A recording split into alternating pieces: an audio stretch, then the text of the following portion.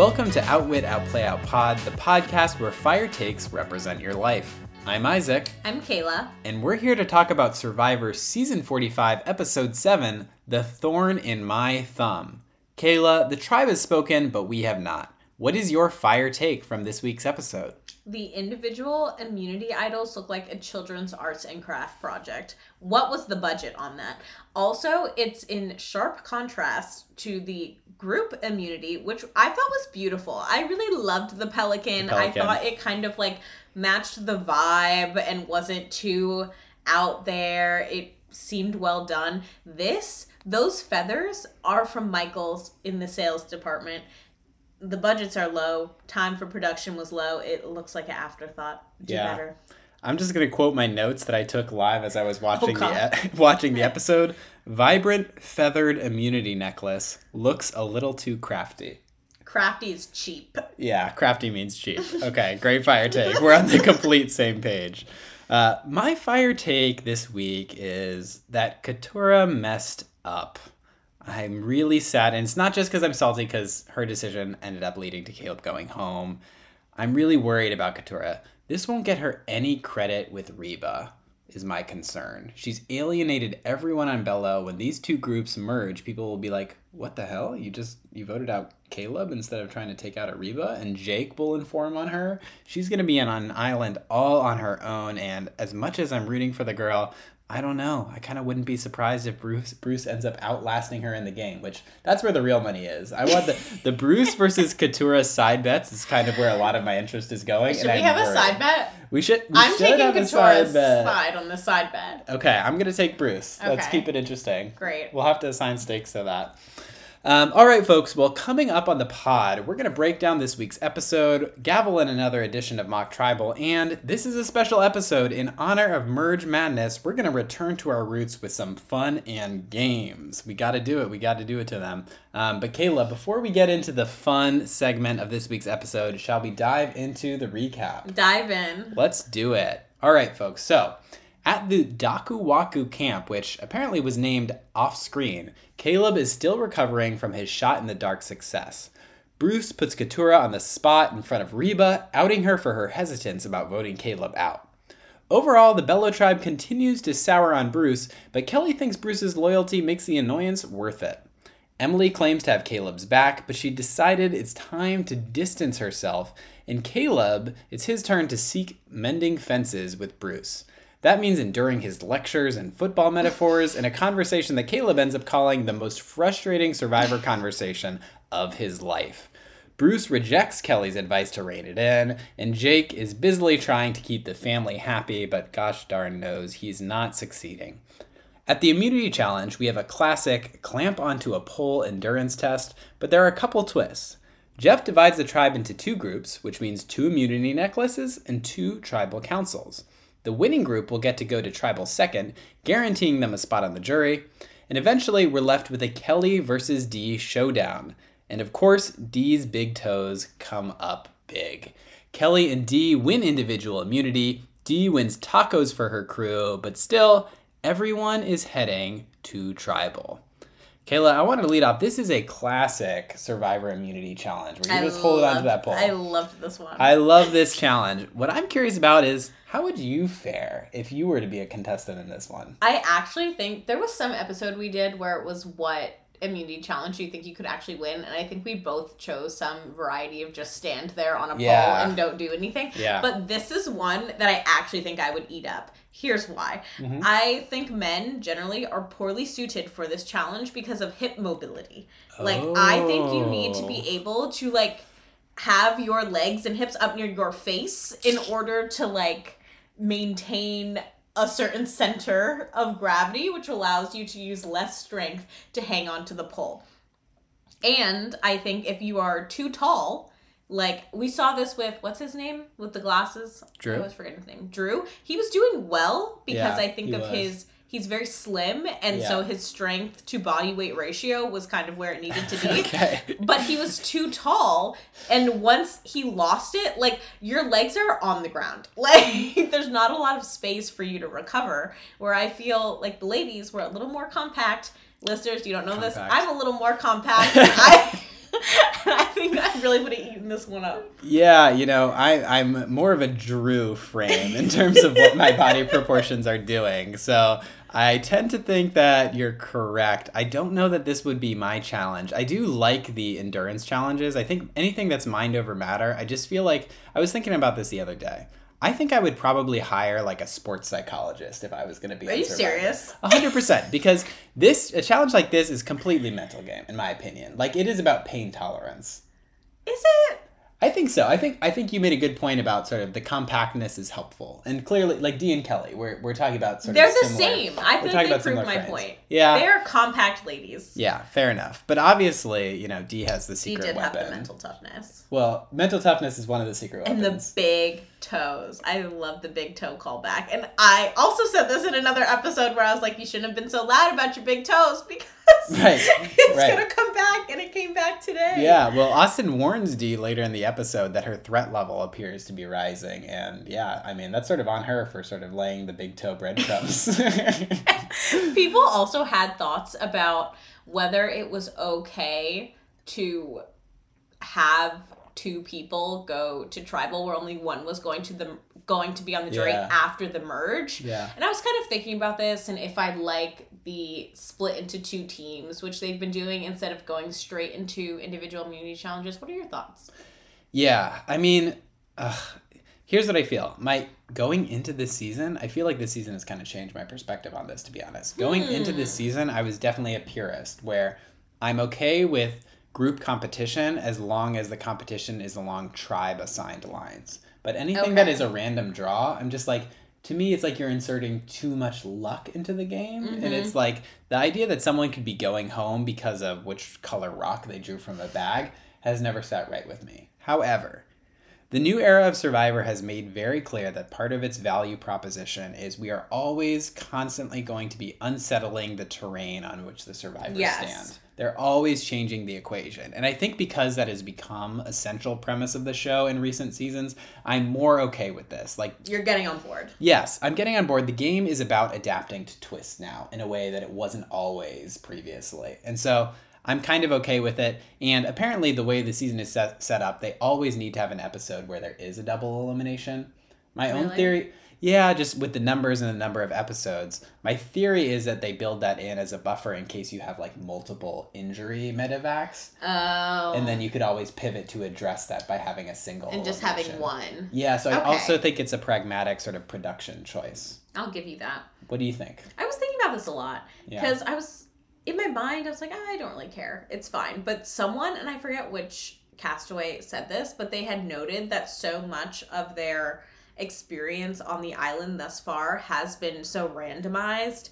Like, they were on the tribes, but then the tribes switched. They had not one, but two competitions that were based on them choosing rocks. And I did think that was kind of true, where it's hard to build these alliances. And I did feel that now we're halfway through the season, and I don't have a good sense of, like, who is about to be in cahoots with who. Where typically at this portion of the season, I feel like we have a better understanding of who's been in conversation, who will probably align. And this feels like, aside from the original tribal lines, like Old Bella, Old Reba, which, I don't even really believe are ever going to come back together, I have no idea who could end up with who. Yeah, I think you really get at the heart of it there. The question of whether you like this sort of dividing into groups thing is whether you prefer a Survivor in which group boundaries are constantly unsettled, so people have to adapt and form new alliances, or if you prefer a story where you can actually tell, like, what are the boundaries? Because these folks have made the merge, and it is not clear to them who's on whose side. Yeah. Because they've been doing all these twists. The central narrative of the post-merge era has not emerged yet because of everything the producers are doing to change the game.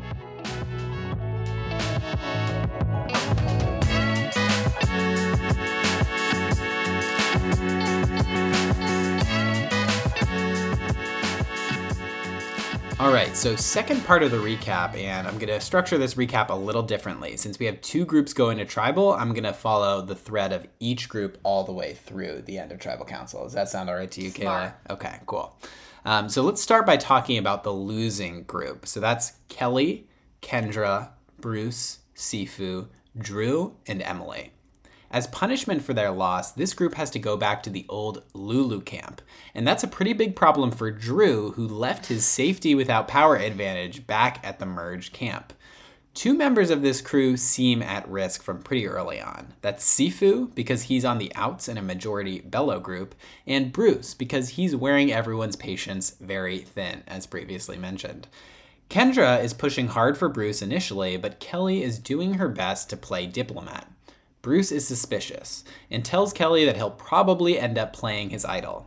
Fast forward at Tribal Council, it seems like Sifu knows the jig is up, and sadly, he's right. Bruce does not even bother to play his idol, and Sifu ends up going home. What did you make of this storyline this episode? I was way off base because I thought Kendra was a little too loud in this episode and was going to get herself taken out. Yeah. And therefore busting my bracket, which we made last week, and I was not happy about that. But yeah, I think Sifu was the obvious answer. It seems... I could never tell. They did not flesh his storyline out enough for me to tell why people didn't like him. Yeah. In my mind, I'm just thinking he's annoying, but... Yeah, he had the failed spy shack scenario early on. He was caught eavesdropping. Oh, that did happen, didn't it? Yeah, and I sort of wonder, like, how much that sealed his fate, because I don't think you come back from that. No. My only problem is I feel like they ended up going with Sifu because he didn't have strong connections. Not because he was a threat to win the game. Yes, I agree. He kept calling himself a threat, and I was like, who said that about you? Yeah. I'm not sure. No. Who said that? No. Yeah, like, he was not holding onto that pole for very long. Maybe 2 seconds. I was like, which I also thought I kind of thought he would be better given his athletic, like, martial arts background, where I was like, this feels like mind and body connecting, and it didn't connect for him. Yeah, I haven't found the linebacker build to be particularly successful. To be particularly successful in Survivor challenges. It tends to favor the sort of like Aussies, the like sinewy. Lean, yeah. Wow, sinewy. I didn't expect that adjective to come up. But yeah, the sinewy swimmers, I feel like, fare quite well in Survivor challenges. This is unrelated, but has me thinking, what are your thoughts about leaving your bag at core challenges? Yeah. Okay. I think it's pretty easy to hate on Drew because, you know, there's certainly a school of thought that you bring your bag everywhere. What I wanted to do, but I didn't end up having time to do, was to go back and see if anyone brought their bag. That's also what I was thinking. Did you notice? I didn't notice. It seemed like when they panned his bag, it seemed like there was at least one other bag, I think, in the shot. Yeah. Back at camp. Because my only thought is, like, is it a giveaway that you might have an advantage or idol? If you bring your bag everywhere. Exactly. Yeah. Okay. So yeah, I'm not hating on Drew. I think it is a little peculiar that Drew was never a candidate to be voted out in this episode. When they did the picking of rocks and I was listening, I immediately screamed out, "Oh, Drew's getting eliminated." Right. I was like, this is easy. Yeah. Because his alliance with Austin is so clear. His alliance with Reba is super clear. If you told me it was Drew and Caleb, sure, but the whole Sifu thing threw me off. I was like, do they think this guy's an easy vote, or that they'd become a target from Austin and Dee and the rest of them if they took him out? Like, I don't know what the story is. It does seem like these people are operating from I don't want to piss off people who are in the other group. Yes. We heard that a lot. They were like, oh, people probably wouldn't care if we voted out this person. Which is not something I feel we've heard in recent Survivor memory, trying to play what your opposing tribe thinks. Like, trying to keep them happy instead of being It's a shame. In conflict. It's a shame. It's a bit of a walking on eggshells situation, it seems. I have to say, this part of the episode was big ups for anyone who picked Kelly as sole survivor, which, just speaking hypothetically, of course. I just was pretty freaking amazed by what Kelly does here. Like, Kendra is, first of all, not an easy person to manage. No. And she is dead set against Bruce. And Kelly's skill, to me, the best proof of it was Kelly tells Kendra at one point, Bruce is a great shield for us. No one will take him to the end because he's so annoying. And then we see Kendra basically verbatim say that in her confessional to the camera. And to me, like... That's how you know it's your messaging. Oh, yeah. The best talking points, they operate as, like, Inception. And so she is, like, structuring Kendra's thoughts in a, like, pernicious but subtle way that I think is truly the mark of a great Survivor player. It was amazingly well done. Yeah. And typically, I feel the Kelly archetype I'm not ever super impressed with. I'm always like, sure, fine. She's doing the Lord's work. Between Kendra and Bruce, the way she speaks to them in soothing tones, never gets rattled. She kind of says everything like she's joking, but is actually dead serious. She's like, I don't know, Bruce. Silly, goofy mood. Kelly's serious as a heart attack. Yeah. It's interesting to contrast Kelly and Caleb, where I find them both to be extraordinarily social players, but Kelly's social game is so subtle. Like, she is not on the threat radar, whereas Caleb immediately trips everyone's threat radar with how good he is at the social game. I kind of feel I would be immediately sucked into Caleb's world. Yeah, right? Like, I feel like I would be like, he knows what he's doing. Yeah. I'm just gonna, like, ride his wave for a while. Yeah, could be.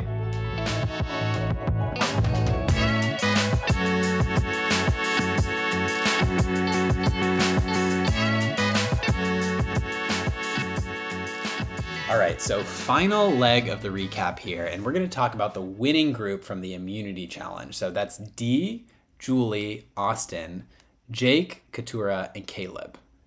So we start with everyone feasting at the sanctuary where bad slogans happen, but it doesn't take long to identify two names at risk. Dee and Julie are pushing hard for Caleb, especially after he called out their alliance at the last tribal. Austin seems willing to go with the flow. But the drama centers on Caleb, Jake, and Katurah. Jake sees Dee as a huge threat, and he wants to disarm her by voting out Julie. He thinks that if they can force a 3-3 tie, they can then convince Austin to join them in voting Julie instead of drawing rocks. In a Survivor First, we flash forward to Tribal Council, where we see Dee writing Caleb's name down, Jake writing Julie's name down, and Jeff showing the first two votes. Meanwhile, back in the present, Caleb decides to tell Katurah about Bruce's idol because he's worried Austin will reveal it before they get a chance. Katurah is pretty taken aback that she was left in the dark, and ultimately, it seems like the fate of the vote rests in her hands. At Tribal, Jake and Caleb vote for Julie, but Katurah sides with the Reba 3. Caleb has to take a minute to collect himself. He's clearly shocked, and meanwhile, Jeff ends up snuffing his torch. It was so sad to see Caleb depart. I don't think that there's a Survivor fan in America who is happy with this result. I was so sad. I was sad. Yeah. Moment of silence. Pour one out for the homie. Yeah, it was just like, and you know, my fire take was that Katurah made the wrong move. And I have to admit that, like, it is colored by the fact that I clearly did not get the result I wanted, which was for Caleb to just be the cat with 9 lives, as Julie called him, and to survive somehow yet another tribal. The other thing that was motivating me is I was kind of here for the beginning of Jake's superhero origin story. Aww. I was just like, I found him so compelling. Like, it was clear this switch flipped in his brain, where he was like, I'm done with people telling me what to do. I'm here to play Survivor. I'm here to take the raids. And it just reeked of, like, Batman's origin story or something to me. Like, it felt like such a I don't know. I found it really compelling. The way he would look at the camera, and he sort of did this thing where he would, like, tilt his head down and look up at the camera in this determined way. And I was like, wow, nothing is going to stop this man. And so I was so ready for his sort of masterminding to be fulfilled and successful at Tribal Council. And it really took the wind out of my sails. I thought you were pro Jake. I was pro Jake. I thought he had a great moment. I didn't think this was his best moment. This moment actually gave me the ick. Where he was like, it's time for me to take control of this game. And I was like, is it? Like, what have you done to inform that you should be in control of this game? Like, to me, it felt really random and self-aggrandizing, where I was like, you have not, to the viewer's knowledge based on this production, done anything particularly meaningful to contribute to this plot. So I don't know why today of all days you think you're finna do something, because you've not, to my knowledge, built any relationships to actually do anything. But like, go off. Like, if you think Today's your star. I love that. Also, Katurah, I, once again, knew the moment Jake fucked up. Like, I knew where that vote was going. Because there's no other way it could go.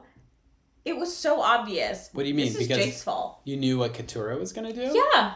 Because of Jake? Or because my only thing is, I think Caleb might have made an unforced error here where, in the spirit of transparency, he wanted to tell her about the Bruce idol. But that ended up just making her feel like she was on the outs on Bello.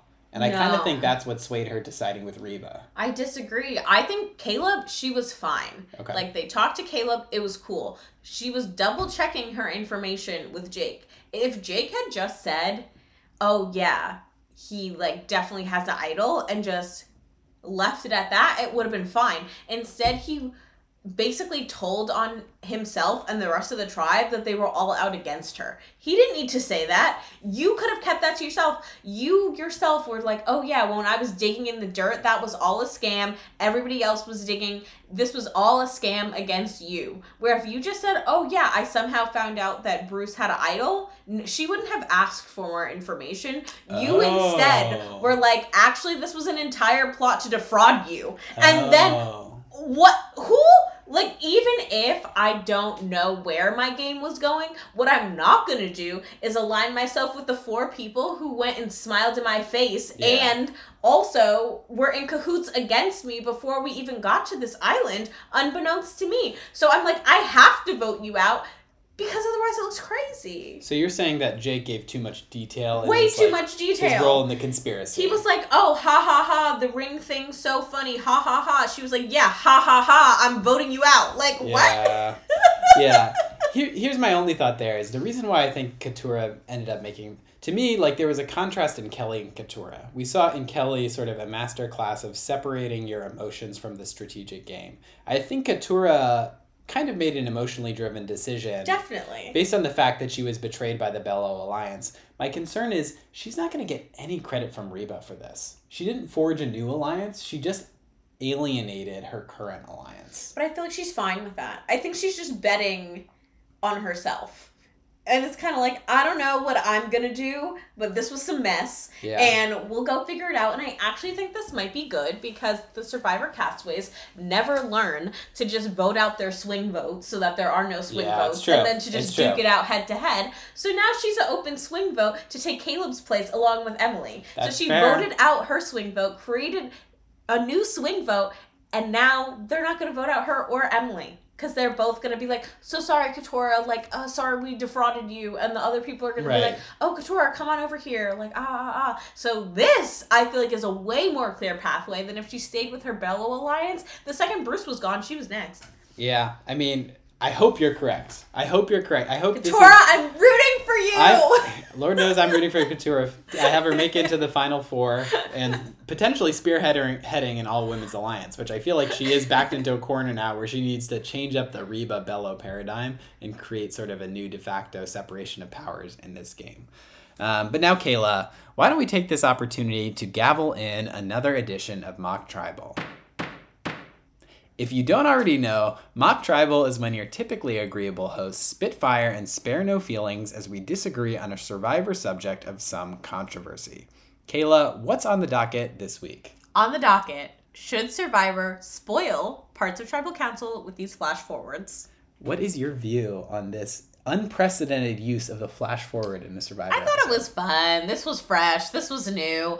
I don't think it ruined it. And honestly, when it becomes clear to the producers and likely to their audience, instead of every week trying to spin up that there is some will they, won't they at Tribal, which I'm sure some weeks it is more than others, but if it's really aligned around 2 people, then might as well flash forward and let people know that this is the final 2 and let the speculation be around, like, who votes for who and like what that says, because you're really turning the audience's attention in a new direction, because it must be so boring week after week to know in your heart of hearts that Sifu's going home this whole time and trying to like edit around that instead of just being like, here's what's happening, go for it. Yeah. Okay, so disclosure, I completely agree with Kaila. I'm sort of taking the wind out of the sails of Mock Tribal here. But I'm going to try to mount the opposition, because the fans know at this point. They would call bullshit on my take anyway.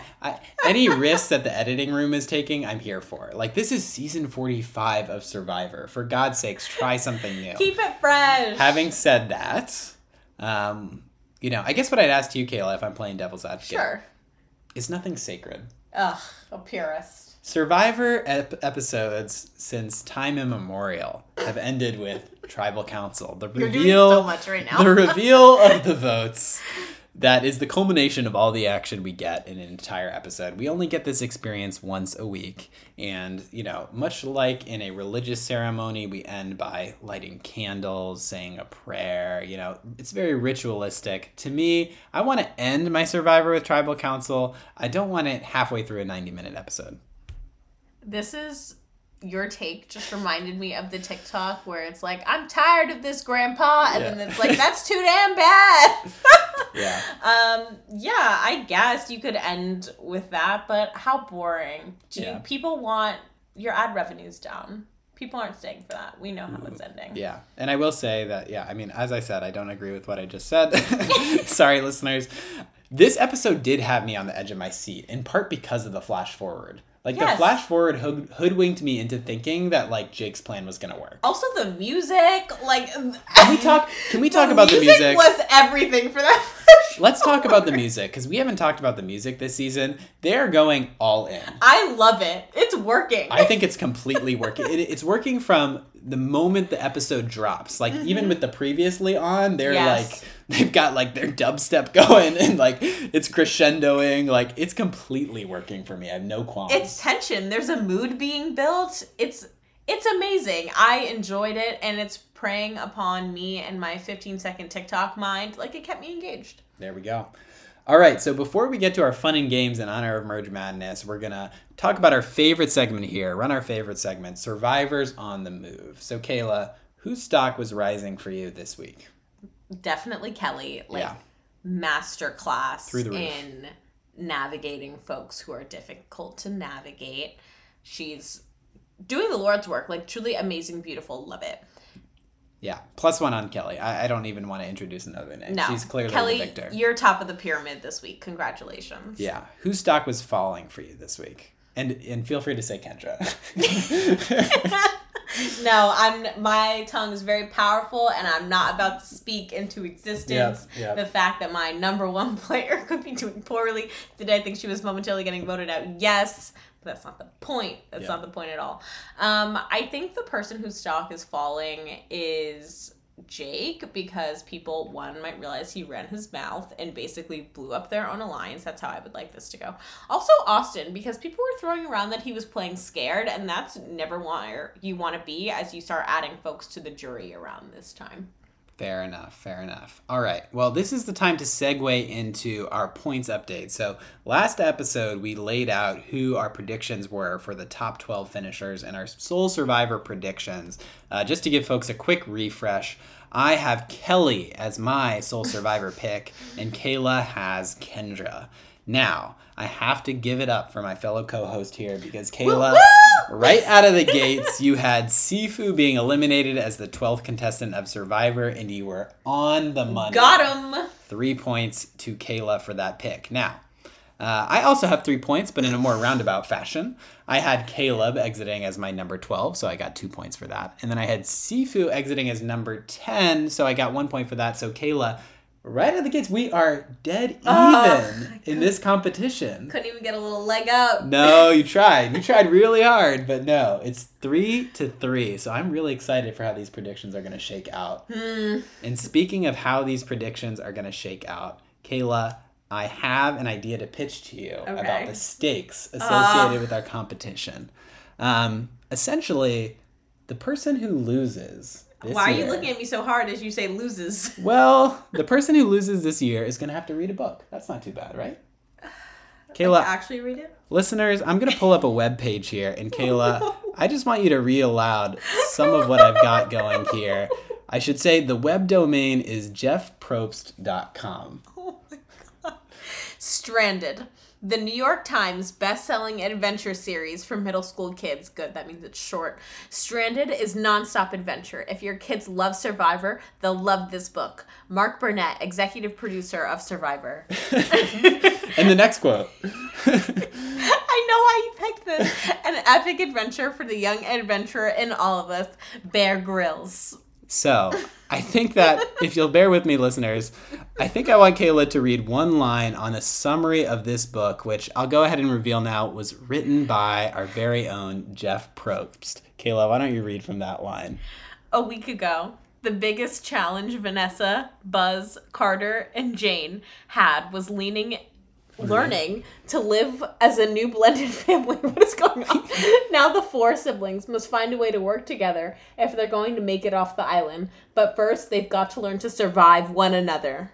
Yeah. Da-na-na-na. So welcome to Stranded. This is the first book in, may I add, the 5-book series that Jeff Probst wrote based on the original CBS original TV series Survivor. When did this come out? I know. And when did it become a New York Times bestseller? It's a good question. It's all in the pre-orders. Must be. So yeah, my vote for the stakes, if you agree, Kaila, is that the loser of this competition has to read the first book.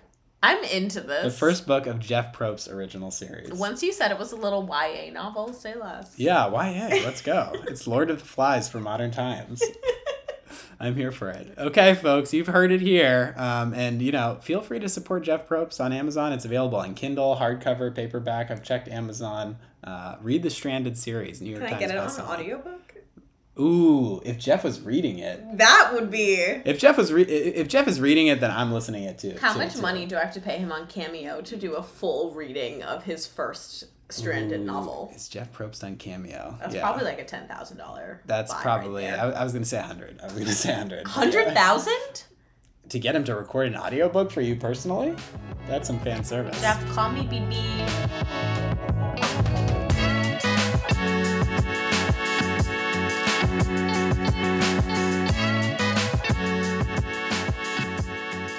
All right, friends, it's my time to shine. You know what that means.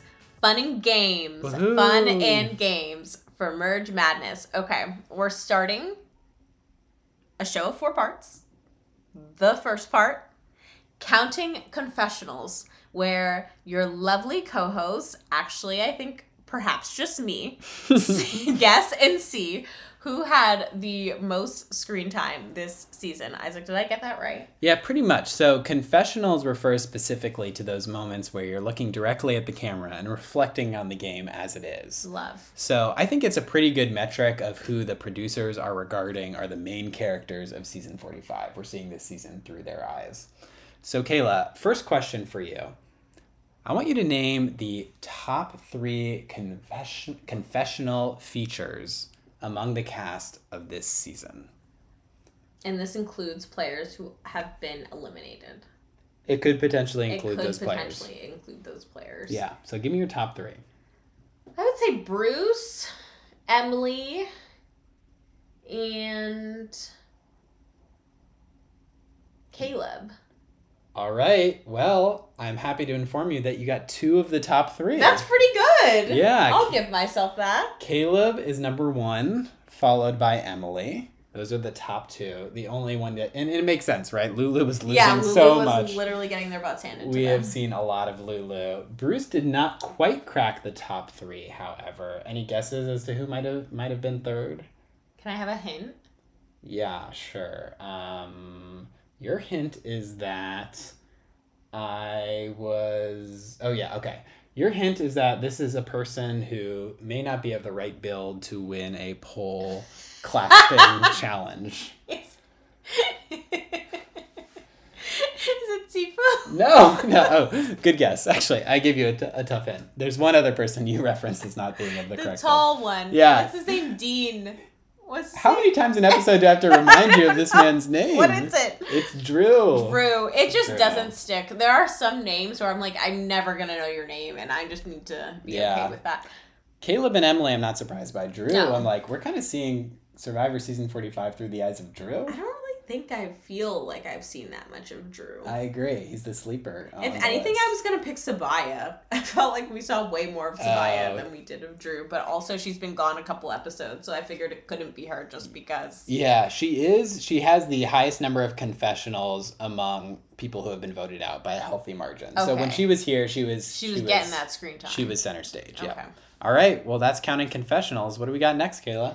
We have Jeff's besties. So this portion of the episode is inspired by, if you have not seen this, the person who is not playing Survivor currently, who I think I've referenced most on this show, Eliza Orleans. Uh-huh. She's one of my favorite Twitter followers. So it was Jeff's birthday this past week. And so a bunch of survivors wishing him a happy birthday. You know, Eliza posts this throwback photo of her just like throwing it back with Jeff at Ponderosa after her season. Wow. And people in the comments were like, damn, didn't know Jeff got down like that. And then she responded and was like, if you're on one of his favorite seasons, then like he definitely does. So my question to you, Isaac, is 1, do you think you're getting the vibe that this is one of Jeff's favorite seasons? And 2, let's say everyone's back at Ponderosa. Who is Jeff sipping pina coladas with? You get 2 people, because I believe there were 2 other folks in that photo. Okay. You know, Jeff hates a quitter. He just hates a quitter. So I just don't think that there's any recovering this season from him. I will say, you know, since the merge or the fake merge, whatever you want to call it, this season has really turned around. So is it possible it goes on a run of quality enough to win over Jeff's estimation as a famous season? Maybe, but I really don't think it's very likely. So my answer to that part of the question is going to be no. Who is Jeff getting down with among the cast of this season? Ponder replay comes on. Yeah. Who's he pulling to the floor? I have 2 candidates. Good. Their names are Sabaya and Emily. No! I know. 2 very different vibes. Here's the thing. Jeff loves a villain on Survivor, and he loves a personal growth story. It's been a long time since we've found a contestant on Survivor who combines both of those better than Emily. She started as the most hateable, she ends as the most likable. Jeff is just sort of like, I'm here for the human experience, and I think Emily represents a sort of diversity of vibes that he would find really appealing. Diversity of vibes. Okay. Look it up. Sabaya, I'm saying because I think Sabaya is here for a good time. I think Sabaya is like the life of the party, is my guess. And I think Jeff would feel a little bit threatened by like a Caleb's energy. Yeah. Being the life of the party. I see that. But Sabaya, I think it would be more of a complementary energy. So I think they would be getting down. Oh, I liked this. Give me your candidates though. It's so funny. I came up with this question and I didn't even think about who the answer could be. Yeah. Okay, I'm saying he's pulling Mama Julie to the floor. Whoa. Because why not, you know? Sure. You're of the same generation. Like, you're doing the little Macarena together. I don't hate it. And I think she'd be open to it. I think she'd be like, this is a lot of fun. We saw her artistic side in the bonus scene of the week. And so I was like, okay, into it.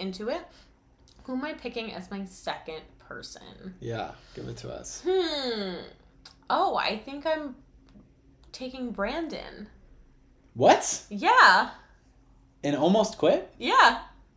Almost quit. I do not see Jeff and Brandon getting along in any social situation. Listen, the pina coladas are flowing. Okay. He and Brandon have an arc, an enemies to friends arc. Ooh. They've met over the punch bowl. Okay. They both hear their favorite song, It's Destiny's Child, and they're out on the floor together.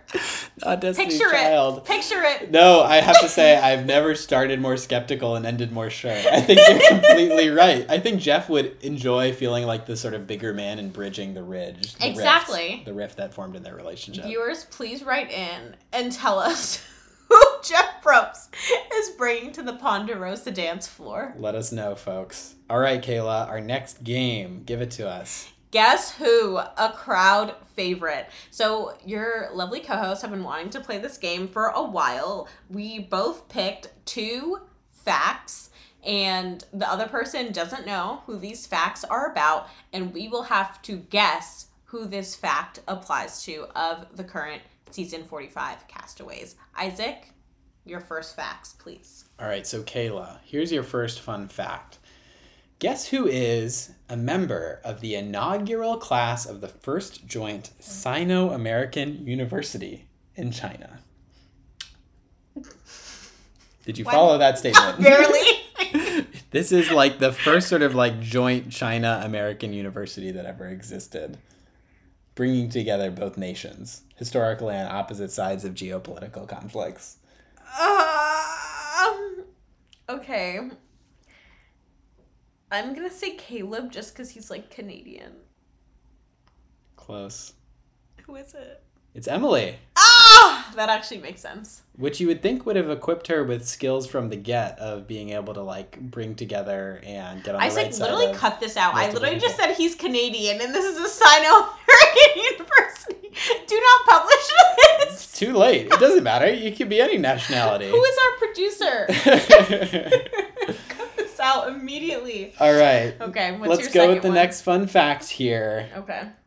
Guess who, among the Survivor contestants, has the favorite hobbies of golf and boxing? Golf and boxing. Two pretty different hobbies. D. Ooh, I like that guess. I like that guess a lot. Incorrect. One more guess. Okay, I'm going to guess again. I was certain it was D. I'm trying to think who lives in a climate that would allow you to golf, like, a significant amount. Oh, that's kind of smart. Yeah. Golf and boxing. Yeah. I'll bail you out. Okay, bail me out. It's Bruce. Ah, fuck. I think you've blocked Bruce out of your mind. Literally, Bruce was not even in my... I kind of get it. He's always talking about football. I could see him being a golfer, too. Yeah, Dad's golf. Yeah, Dad's golf. There you go. All right. Okay, now your turn. Yep. Who scuba dived the Great Barrier Reef?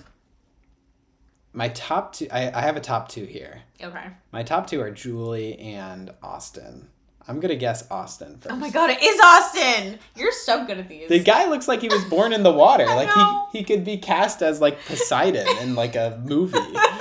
Wow. Hell yeah. Okay. You should check out his Instagram. The flicks are pretty cool. I believe it. Okay. The second person liked this tweet on Twitter. The tweet was, "The marginal returns of spending time with you will never diminish." This was a Valentine's Day tweet. Whoa. Okay, so a Survivor contestant liked a tweet that said this about Valentine's Day. Yes. Oh my gosh. Okay, it's giving English major. This is... Oh. Is it Kendra? No. Ugh. Guess again. Okay. Is it... Kelly? No, it is our motley fool, Miss Emily. Really? Yes. Emily, you softie. I know. I was like, her Twitter, all finance, except for this little gem, finance adjacent Valentine. Good Love. find. A heart of gold. Okay. Very nice. All right, friends. We've made it to part 4 of Fun and Games. Can you see I'm thriving? I love a Fun and Games podcast. Let's go. Okay. Fan favorite, most likely to. We're going to run down 5 options, some Survivor-oriented, some not. What castaway is most likely to do this thing? Opening up with most likely to be a PC user. Isaac. Drew. That was so fast. Drew, like, do you remember I'm the PC, I'm a Mac commercials? Yes. Drew is giving the I'm a PC guy. Fire.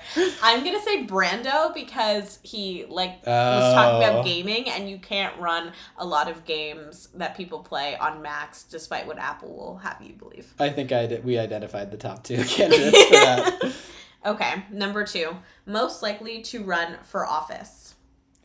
Ooh. I'm between Emily and Bruce. I'm going to say Bruce because he would believe he could do it. Bruce would absolutely delude himself. Yes. Into thinking he can and should. Self-delusion is sort of the central thing you need to be a politician. Absolutely. Yeah. I'm going to go Kendra. I could see her on like a little local government. Like Green Party vibes? Yeah, you're just fighting. You're fighting to make sure we have closed streets, so we have quiet street hours. Someone needs to teach astrology in schools. Yeah. Leave Kendra alone. Okay, read out our next one, Isaac. All right. The most likely season 45 contestant to host Survivor as Jeff Probst's successor. This one's so hard. It always is hard. It's the hardest one. I think this one is going to go to Brandon. He really had the heart, and I know he dropped out, but I think unlike Jeff, he'll have a lot of sympathies for people who feel they can't hack it on the island, even though it's their dream. And he also just posted a picture with Sari, one of Survivor's most loved contestants, so he's already in the network. I mean, just to be clear, you think the sort of like geeky vibed, long-haired nerd is going to succeed Jeff Probst? Yes. I said it with my whole chest, too. Wow. Listeners, please write in specifically about that take that happened just now at this time on this date. That is a very interesting take. Okay. I am going to go with Julie. Aww. I think that the natural successor to Jeff Probst is someone who uncovered a new spirit of adventure in their life as a result of Survivor, you know? Aww. And I think Julie could be that person. That's so sweet. I hope it's Julie. Yeah. Aww. See? Got him. Okay. Yeah, you ate that. All right. Who is the most likely among our Survivor 45 contestants to cry at a family letter? I think D, honestly. I felt like she was crying just looking at that poll. Can we talk about D saying the poll represented the American dream, folks? I was like, bro. Never say that challenge didn't have stakes. She was holding on to the... That's how you can tell it's hot and they're not eating. Yeah. Like, ma'am, this is a poll. Yeah. This is a Wendy's. And I have to say, the funniest thing about that scene to me was how here for it Jake was in particular. Yes. He was like... Jake was like, you bet your ass your family is proud of you. Like, he was here for Your number one supporter. Yeah. He was there cheering on the sidelines of the American dream, his favorite genre. All right, Kaila, last but not least, the most likely Survivor 45 contestant to win the Amazing Race. And you're the expert here. I'm loving all the Amazing Race crossover content. I think the most likely to win the Amazing Race would be Caleb, just because he seems like he's good at everything. And the Amazing Race really is one of those things where if you can execute the challenges flawlessly, pretty much nothing else will matter, and you'll at least make it to either the Europe or Asia leg, depending on what side of the country they started on. Yeah, so are there situations in the Amazing Race where you kind of have to, like, talk your way into things? Because if so, I do feel like Caleb, like, do you have to, like, negotiate with a rickshaw driver? Yes, you do need to do that. Yeah. You also need to, like, convince people to hand you their phone so that you can look up a map to give to your taxi driver or to know where you're going. And a lot of it is just having someone in your party that's extroverted enough and to successfully do that. Yeah, I think that is probably the correct answer. I am going to suggest Kendra, because I think Kendra is someone who has zero qualms about going up to strangers and asking them where she needs to go. You know, it doesn't matter what language they speak or what her context is. She is going to go up there and make friends. Okay, I'm looking who we haven't mentioned in this episode because that means they're probably kind of boring. Ooh. Sifu. Yeah. J. Maya. Okay. Jake to some extent. And honestly, Austin. I feel like are the folks that we're just... Yeah, we're passing over. Fair enough. Something to keep in mind. May not reflect well on them. Sure. All right, folks. Well, thank you for joining us for a special edition, Merge Madness edition of this week's episode. We know we've run a little long, so I appreciate you bearing with us. And that's going to be all from us this week. If you want to share your fire takes and if you want to participate in any of our fun and games, we'd love to hear them. Shoot us an email at outwitoutplayoutpod@gmail.com. We'd love to read those on the podcast. And if you're enjoying our show, spread the word. Tell a friend about us and rate us on your favorite podcasting app. We really appreciate it. We'll be back next Friday with another edition of Outwit Out Play Out Pod. But until next time, the tribe has spoken, and so have we.